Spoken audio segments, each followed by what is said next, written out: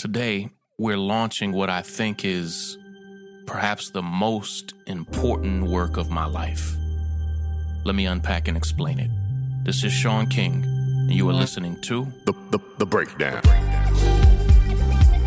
The Breakdown. The Breakdown.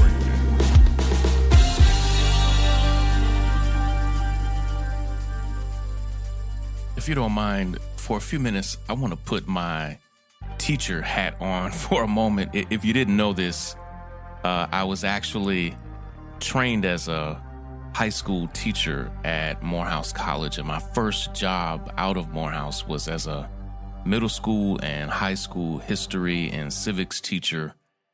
And that teacher part of me has never left, and part of why I even have this podcast is to be able to unpack and explain and illuminate lessons and concepts and ideas and systems and structures that sometimes are super, super complicated, but my goal is to be able to break them down. That's why we call it The Breakdown, because my goal is to be able to break them down in a way that anybody understands it, from children who listen to this podcast every day all over the country, and shout out to parents and children and teachers who play the podcast for their students.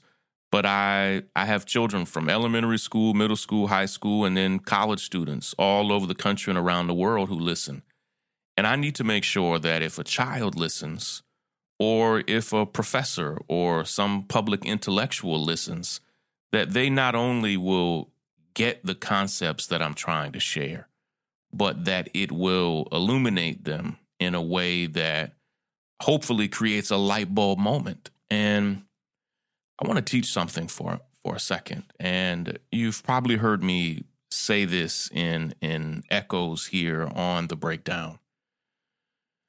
But for years and years, as I stood with families who had experienced horrible injustice, from police brutality to racial injustice and everything in between, we would fight for what we believed to be justice, which was often an arrest, an indictment, a conviction, hopefully, and almost never receive it. Almost never. And I can name 50 families off the top of my head that we fought for and organized for and met with and consulted with, that attorneys and I poured our heart and soul into their case, not only to make their story known, but to show the injustice of it. And over and over and over and over and over and over and over again, there was no justice. And that's the American story. And you have to understand that when you are fighting for justice, not for a few years, but for generations, in cases where you definitely should have received it. I'm thinking of Emmett Till. I'm thinking of Trayvon Martin. I'm thinking of Eric Garner and Tamir Rice. I'm thinking of so many men, women, children, and families who should have received justice. And when you don't receive it, having fought for it, not just month after month, not just year after year, not even just decade after decade, but when you've fought for justice intergenerationally, when your parents fought for it, when your aunts and uncles and grandparents fought for it, when their parents fought for it, and almost never received it, what you are dealing with is a system. This is the lesson, and it's a point that I need you to understand. And if you go to my Instagram or Facebook, or if you go, I'll tell you in a second, let me not step on what I'm about to say in a second. I'm going to share an action step for you just in a moment. But if you fight for justice for generations and keep being denied that justice, what that is telling you, what it is teaching you, is not that that system is broken. A broken system means it was well designed, well intentioned, well built, and has, for various reasons, deviated from its original intent. That's not what we have in the United States of America. That's not what the family of Mike Brown, the family of John Crawford or Tamir Rice, not what the family of Ezell Ford, that's not what the family of Sandra Bland or Freddie Gray or Alton Sterling. It's not what the family of Terrence Crutcher or Philando Castile dealt with. They weren't dealing with a system that was a great system that's just broken. No. That's not what they're confronting. They are confronting a system. And this is an altogether different monster. They are confronting a system that's actually functioning exactly the way it was designed, imagined, conceived, built, created,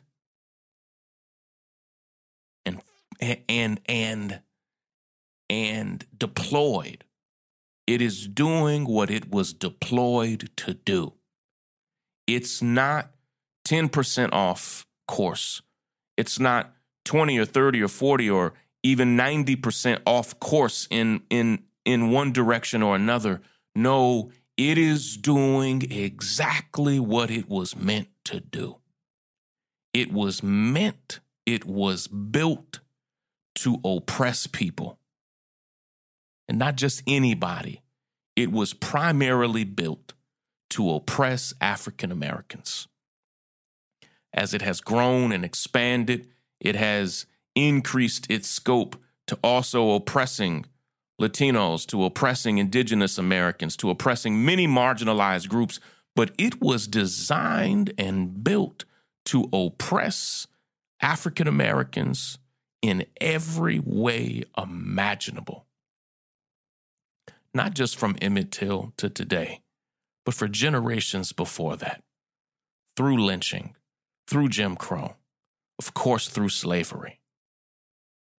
And so when we create change, when we make change, and change doesn't just happen, you have to craft it. You have to forge it. You have to build it. You have to fight for it. It doesn't just happen. It never just happens, particularly not positive change that empowers people, that frees people, that provides people equity and equality and justice. That change doesn't just happen. You have to be an Imagineer. You have to be an architect. You have to be a construction worker and build it. Do you understand what I'm saying? And so when we tinker with this thing that they call the justice system and adjust this and tinker with that and put a camera on it, what we find is it may get marginally better here and there. But the fundamental fact of the matter is this system is not broken. In fact, it is functioning exactly the way those who designed and imagined and built it and deployed it meant it to function. Therefore, we must construct new systems. When we speak of abolition, when we speak of it historically, we're talking about abolishing the systems and structures and laws and policies of slavery. When we talk about abolition in the 2020 context, we are talking about abolishing policy by policy, law by law, structure by structure, office by office, abolishing the systems and structures of mass incarceration, of modern-day policing, of modern-day police brutality, because those systems are corrupt and rotten to their core. They were not well-designed systems that have deviated. They were oppressive systems, and they continue to be that. That's why, if you know the story of the beautiful young soul Elijah McClain in Aurora, Colorado, who was walking home from the store quietly, as he would always walk. He was a quiet young man, brutalized and murdered by the police in Aurora, Colorado. And as people protested his murder this week and played violins, as Elijah McClain would often do, the Aurora police began brutalizing the violinist, the protesters, the demonstrators who were grieving the death of this young man. Shame on our country.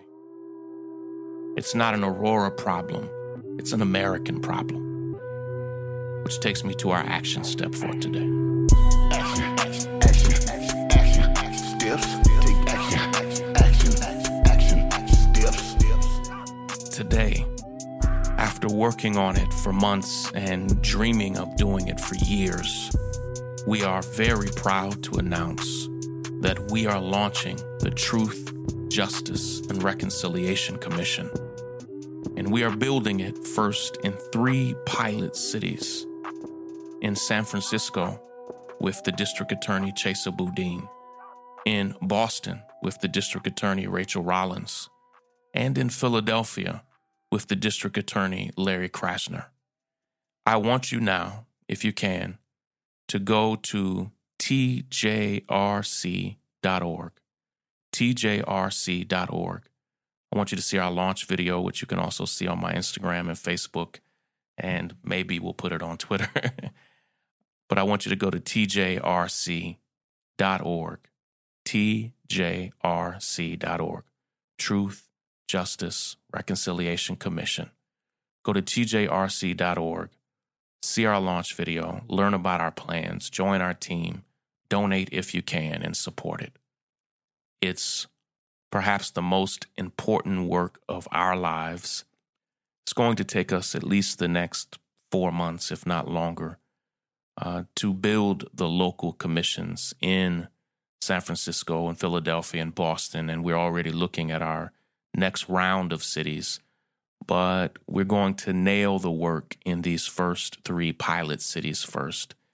I can't wait to tell you all about it. There's work to do, and I'm thankful for your support getting us to this point. I've got to run. We have a quick Woman Crush Wednesday segment. I wanted you to hear that before we leave. Take care, y'all. Hi, I'm Nikki Rojas, and I'm the senior writer for The North Star.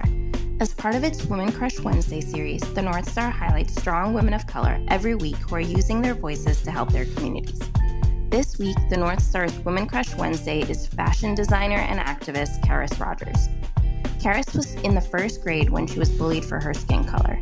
At 10 years old, Karis became inspired by her grandmother's saying, flexing in their complexions, and started her own clothing line with her sister. The two launched their clothing line, Flexing in My Complexion, to stop bullying and colorism. Since 2019, the two sisters have sold over 10,000 t-shirts and have caught the attention of celebrities like Lupita Nyong'o and Beyonce. Recently, Karis has used her platform to bring attention to the Black Lives Matter movement and police brutality. She continues to be an anti-bullying and anti-colorism advocate. To learn more about Karis and why we're crushing on her and her work, head on over to @TheNorthStarMedia on Instagram to read more about her. Hey, my name is Brandon Janice, and I'm the host of Sick Empire, a brand new podcast brought to you by The North Star. On Sick Empire, I interview New Yorkers who, in different ways, fight on the front lines for change in the city during the coronavirus pandemic. Please listen to hear a unique mix of stories from essential workers, small business owners, artists, and elected officials who are all experiencing the chaos of COVID in their own ways. Listen to Sick Empire on all streaming platforms, and you can support the show and any of our other podcasts by heading over to thenorthstar.com and becoming a member. Sick Empire.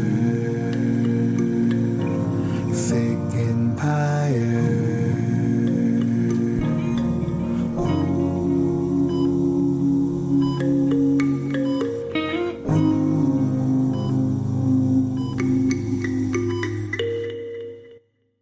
it down. The break, the break, the break, the break.